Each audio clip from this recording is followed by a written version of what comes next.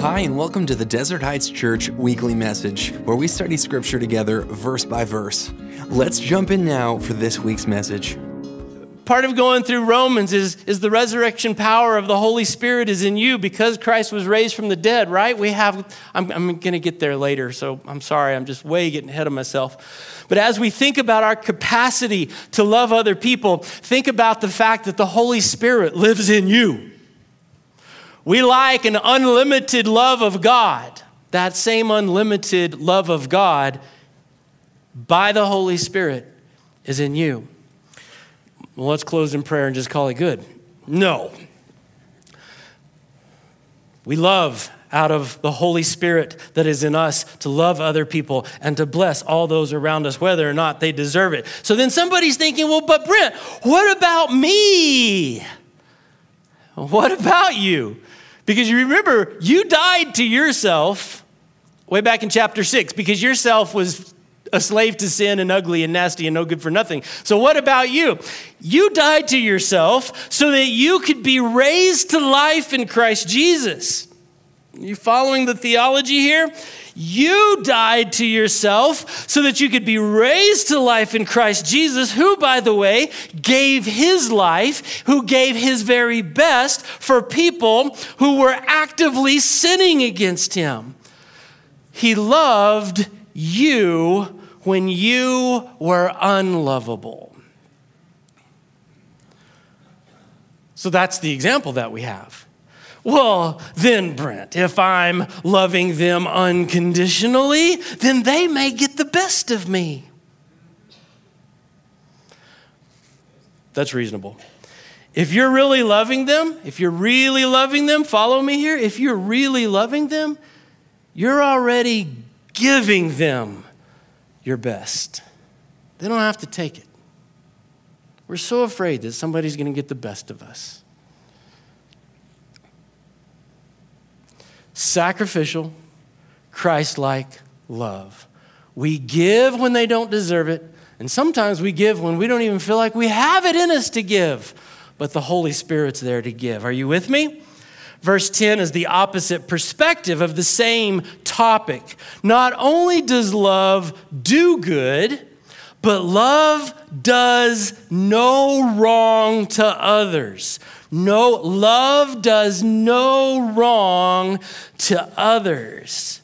So I'm going to ask a question in fear that I will get the wrong answer. But I think this is pretty simple for all of those that are listening. For those who are sleeping, continue. May God bless your rest. How much wrong does love do? No wrong. Yes, good job. Oh, that was risky there. How much wrong does love do? No wrong. I introduced a word picture kind of a while back. It was probably in chapter 6. And so I want to go back there and grab that picture. So here's the next question. How much septic water would you like in your coffee? That was a good illustration, by the way. That will live on throughout the life of Desert Heights. How much septic water would you like in your coffee? Would you like a little teaspoon? Would you like a tablespoon? Or would you like, like some of you do your creamer where you just like your creamer flavored with coffee where it's mostly creamer? Would you like a half a cup of septic water and then top it off with some coffee? Likewise, I'm assuming that the answer is no, we don't want any septic water in our coffee. Likewise, how much evil would you like to sow into your life? Because we'll all sit here and say, well, none. We don't want evil, and I don't want to sow any evil in my life. But then as we go about our week, it's a little selfishness with your spouse. It's a little pride or anger with your children. It's a little laziness with your fellow church brothers and sisters. A work day, I'm not going to a work day. If there's donuts, which there will be. Hallelujah. Yeah. How much evil would you like in your life? Whoa, I don't want none. I want none. I want no evil. then stop returning evil for evil. Evil is never good. I already preached this sermon. Septic water is never delicious, no matter how small of an amount you put in your coffee. That's nasty. But then whenever it comes to evil, we're like, I love you, but then we do something destructive and evil and horrible and sinful to them. Love never does wrong. Never. Like the way you're thinking. When we love your neighbor as yourself, as the text says, it heads off evil. This is a wonderful thing. When you love your neighbor as yourself, it heads off evil. It keeps evil from creeping in. So listen carefully, because I couldn't figure out a really good way of wording this without your brain going crazy for a second. So it's just listen carefully. Stay with me until I get to the end part here, part of the text. So engage. If you love, for instance, your spouse, you love your spouse. All those who love their spouse, raise their hand. Oh, some of that was a little slow. Thank you. Just checking to see, just because some of you are like, if you love your spouse sacrificially, unconditional. I had fuzz in my pocket. It was bothering me. Sorry. I'm easily distracted, you guys. You didn't know that, did you? If you love your spouse, okay, here's where it gets weird, and this is why I'm dawdling, because I hate to make things awkward. If you love your spouse and you genuinely love that person that you notice is attractive, yeah, I told you it's going to get weird. And you genuinely love their spouse, I'm not talking about just in a sexual attraction. I'm talking about genuinely loving people, okay? So if you love your spouse and you notice that there's an attractive person of the opposite sex, but you genuinely care about them and love them, and you love their spouse as well, you will not behave in a way that brings evil into those relationships. Oh, see, it got really awkward, and we're good. If you really love people, you're not going to sow evil into those relationships. When you genuinely love, you won't commit adultery. That's what the text says. Because love fulfills all of the law. If you really love people with the love of Christ that is in you, then like Christ, instead of killing people who deserve to die, oh, this is a tough one for me. You offer life.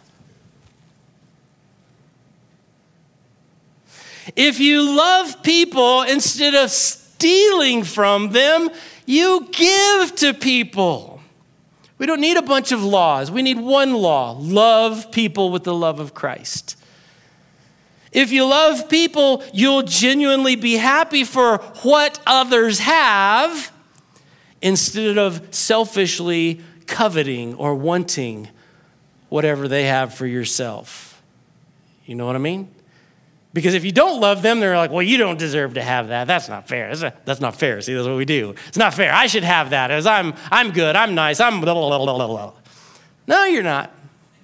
It doesn't matter anyway. If you love them, then if they're blessed, you're happy for them. So I watch people, and I notice that if you can't be happy for people who are blessed, I avoid you. You're not my kind of people. I need to be around people. I don't need to be. I just want to be around people who can be happy for other people who are doing well, who God is blessing. The Old Testament commandments are summed up in this one commandment. I would go as far as to say the Old Testament is summed up in this one commandment. This is not a suggestion, as point number 1 points out. It is an obligation as believers, as being transformed. Change the way we think. Love your neighbor as yourself and do no wrong to others. Do no wrong. Love never justifies proud or selfish behavior. Never. Love first, love aggressively, and love sacrificially. Oh, Brent, this is really hard, and you're saying a lot here, and it's like giving all of the totality of my being as a sacrifice to the living God. I feel like I'm going to have to think about this and decide if I want to do this, and I may need to kind of grow into this. Well, there is no time for dinking around. Dinking is a Greek word. We talk about it in Bible school. Watch this. Number 2, dressed in his presence. Dressed in his presence. I have read through Romans. I have preached through Romans. I've taught classes on the book of Romans. And this week, while I'm going through this, I am like, wow! I don't think I've ever seen this before. And it's obvious. Dressed in his presence. Verse 11. This is all the more urgent, for you know how late it is. Time is running out. I don't think that we do it consciously. I didn't put this in my notes. Pardon me for just a second. It's kind of like we come to church like, that's a good message. I'm going to think about it tomorrow. Well, then tomorrow you're busy with tomorrow's worries, and so then you never think about it. And then the next Sunday you're like, oh, yeah, that was good. I need to think about that. And Monday comes and you're worrying about Monday, so you never think about it. We're always kicking the can down the road of, oh man, I've really got to engage in my relationship with God and loving people, but I'll do it tomorrow. This is all the more urgent, for you know how late it is. Time is running out. Wake up! For our salvation is nearer now than when we first believed. The night is almost gone. The day of salvation will soon be here. I'm distracted. There's a Jehovah's Witness guy keeps calling me on Wednesday night, like right before class starts. And he wants to talk about end time events, Matthew 24. And he's all, hello, Brett, have you read Matthew 24? There's some things there that I want to talk to you about. Real interesting end time things that are happening in the world today. And basically he wants to scare the bejeebies out of the person who answers the phone so that they will commit to Christ. I have a problem with that because the previous chapters are about just be ready, be ready. The bridegroom is coming, be ready. And that's what Paul is saying here. The time is running out. Every second we're closer to the return of Christ. So wake up. Salvation is nearer than when we first believed. The night is almost gone. The day of salvation will soon be here. We don't have time to dawdle. So remove your dark deeds like dirty clothes. I like the alliteration. That's good. Remove your dark deeds like dirty clothes that have septic water on them, and put on the shining armor of right living. Oh, that's so good. Verse 13, because we belong to the day, because Paul's making the assumption that we're all saved, okay? He's making the assumption that we're all saved. Because we belong to the day, we must live decent lives for all to see, because it's in the day. Everybody's going to see it. Don't participate in the darkness of wild parties, drunkenness, sexual promiscuity, immoral living, quarreling, jealousy. Where's my pen? We need to scratch those last two out. There is a sense of urgency here that every one of us should feel. Every one of us experiencing our salvation. We're coming closer to the day where it is completed.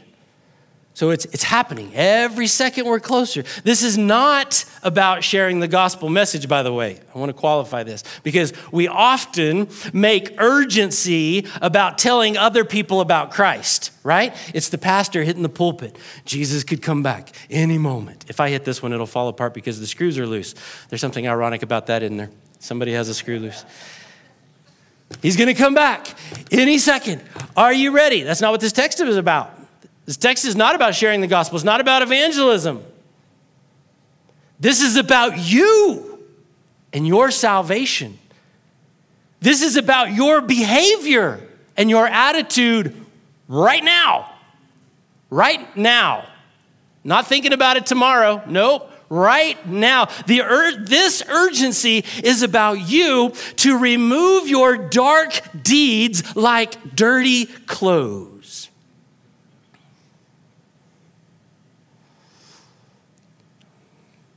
My daughter, when she was little, I shouldn't use her as an example. I don't think she likes it when I use her as an example.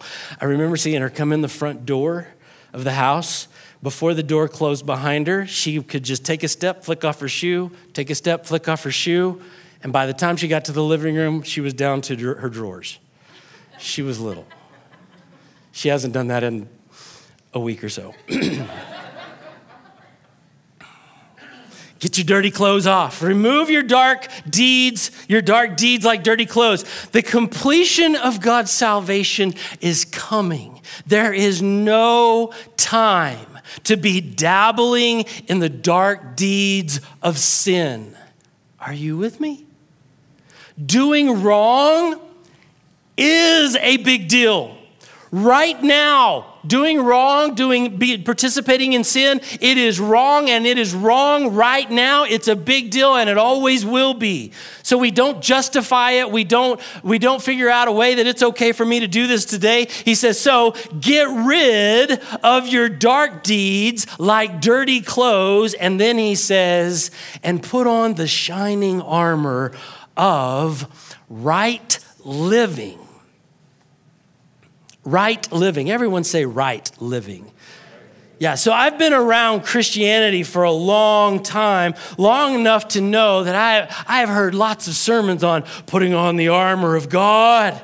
And we think of spiritual warfare, and it's exciting, and there's this sense of we're either going to be protected from evil by the spiritual arm, by God's armor, right? Why are you looking at me like it's a question? You're like, I don't know. Lisa just taught this on Wednesday night. You guys come to DHC Kids, you'll learn about the armor of God. It's too late now. She already taught it. Forget it. We read in Ephesians about the armor of God, and we're all beat our chest. It's going to protect us from evil. Or, like some of us, we're like, yeah, put on the armor of God, and now we're going to go after evil. We're going to be a force against evil. Am I the only one that ever feels that way? Yeah, put on the armor of God. We're going to go chase the devil down and beat him over the head with our Bibles. We've got a King James version with commentary in it. Wha-boom! Come on, buddy. Yeah, that's how we feel. We read about the armor of God. We're protected from evil. We're going to be a force against evil. And then we go out and we do evil. That's a problem. That's a problem. Well, that took a turn there, Brent. Didn't like that. I heard on the radio this morning, he's like, everybody has a right to speak, but you have to earn the right to be heard. I think I was speaking there really good, and then all of a sudden, I was not heard. Yeah, I don't like that. Yeah, we're going to protect ourselves from evil with the armor of God. We're going to be a force against evil, and then we go out, and our wife doesn't cook our favorite meal, so now we're angry at her. We do selfish things. I'm not going to eat. I'm just going to go grab something. Wow. I'm not sure that God redeemed the most intelligent of species on the planet. Church. Some of you are listening. Like, wait, what did he just say we were unintelligent? I think he just said we're unintelligent. I said take off your dirty deeds. Woo. The shining armor that God is talking about here, that Paul is talking about, of what? You say it. Of right living. Here in chapter 12. That shining armor, it is right living. You thought I was going to say something profound, huh? Duh. Right living, not right wishing. Oh man, if only we could live the way we wish we could live. I'm going to be a good Christian one of these days. That's not the armor of God. Right living is the shining armor. Well, I just have this one incident, Brent, where I need to take off my shiny armor and my right living, and I need to put on some dirty deeds. I'm going to put on some dirty deeds and deal with the devil. And somehow we think that that's justifiable. We belong to the day. I love that. We belong to the day. We must live decent lives for all to see, not just our church friends, right? Because you can fool everybody on Sunday. You can't fool everybody Monday through Saturday. We must live decent lives for all to see. We must not participate in darkness at all. No septic water, none. What? Some of you are like, oh, rats. No sin, no evil, no darkness in your life. He specifically says no drunkenness. He says no sexual promiscuity. So sexual promiscuity in a sex-charged world that we live in, sex outside of marriage is evil. Sex outside of marriage is evil. My son, the other day, we were talking, we were in the truck and we were visiting, and it was like a light bulb had gone on in his brain. So he got married really young. I encouraged him to because I understand how those things work. He says, hey, Dad, he said, everybody my age has had sex with more than one person already and they're not married. And he was telling me like, did you know that other people have sex before marriage? I'm like, you lived in a little sheltered world, didn't you there, buddy? Yeah, because we have normalized, even in the church, that sex outside of marriage is no big deal. It's just a little septic water. Pornography is evil. Here's why. Jesus in the Sermon on the Mount tells us that thinking about another woman's wife is adultery. Thinking about it. See, where did we start? We started in Romans chapter 12, verses 1 and 2, where he says, you have been transformed by the renewing of your mind, the transformation of your mind. God is going to change the way you think. Why? Because that is where sin is brewing. Amen, Brent, that's good. All right, okay. No immoral living, no doing evil of any kind, no quarreling. And you've heard me say it aggravates me that the church has been stereotyped as we argue about the littlest, most simple, ridiculous things. It's wrong, it's wrong, it's wrong, it's wrong. No jealousy. The standard of shining armor, the shining armor of right living is really high. Did you catch that? Don't even think about sin. How high is the standard, you ask? I'm glad that you asked. Romans chapter 13, verse 14, I'm going on. He said, instead of clothing yourselves in the dark, dirty deeds, instead, clothe yourself with the presence. I'm reading this slow because you got to engage your imagination and visualize what is happening here. Instead of being dressed in dirty deeds of evil, clothe yourself with the presence of the Lord Jesus Christ.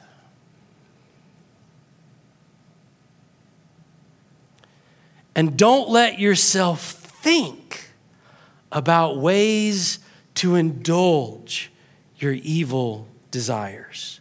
Don't let yourself think about ways to indulge your evil desires. So this is the picture in your brain. Instead of clothing yourself in sin, clothe yourself in the presence of the Lord Jesus Christ. The standard is not your righteousness, because your righteousness is always imperfect.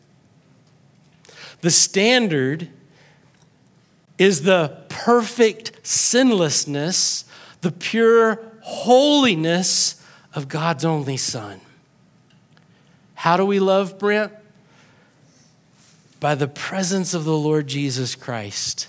It is through his righteousness, through his holiness, that we interact in the relationships in our lives.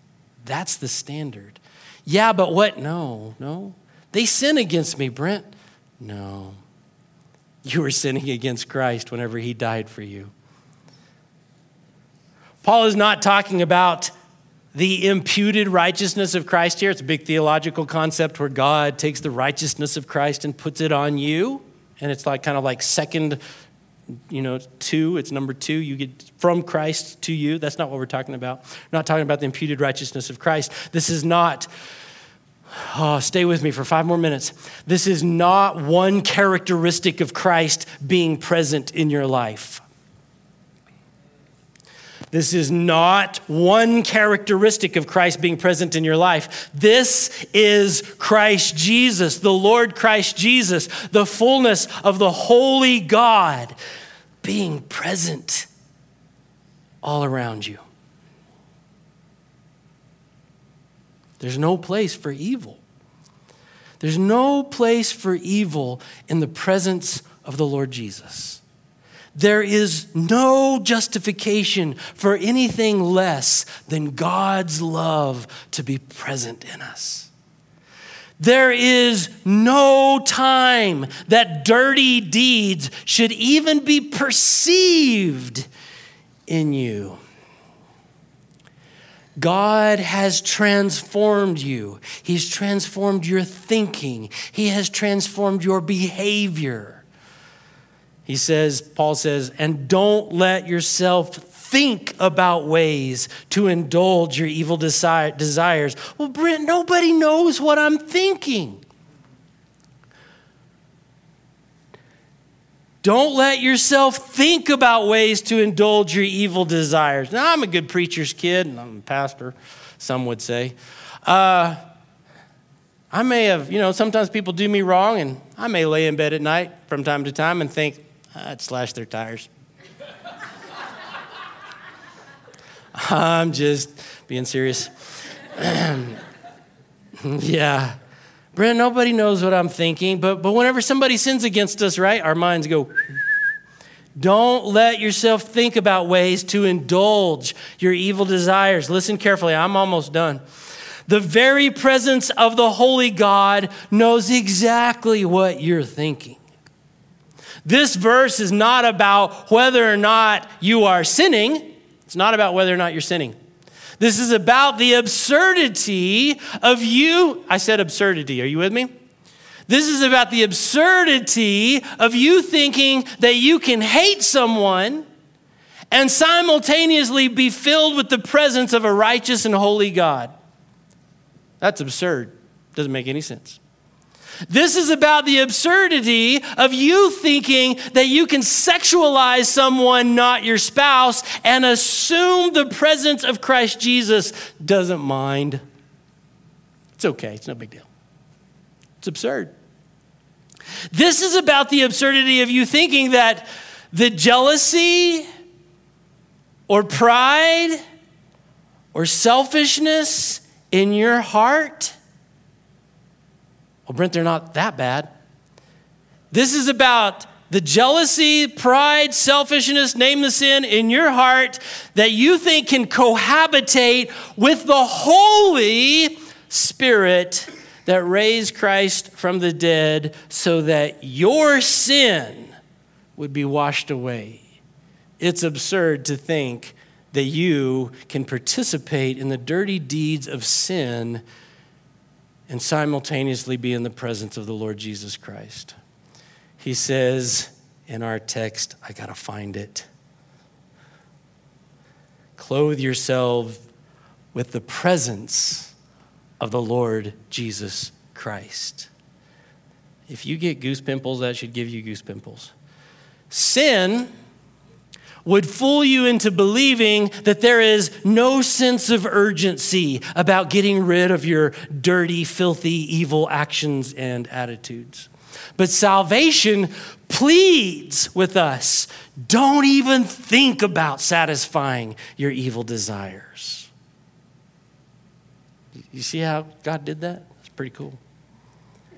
In view of all God's mercies, we surrender our bodies and our minds as a living sacrifice to God, to live today in a way that is pleasing to God. We have one body to live for His glory. You've been listening to the Desert Heights Church weekly message. We would like to invite you to one of our service times at 9 or 11 a.m. on Sunday mornings here in Farmington, New Mexico. If you'd like more information, please visit our website at desertheightschurch.com.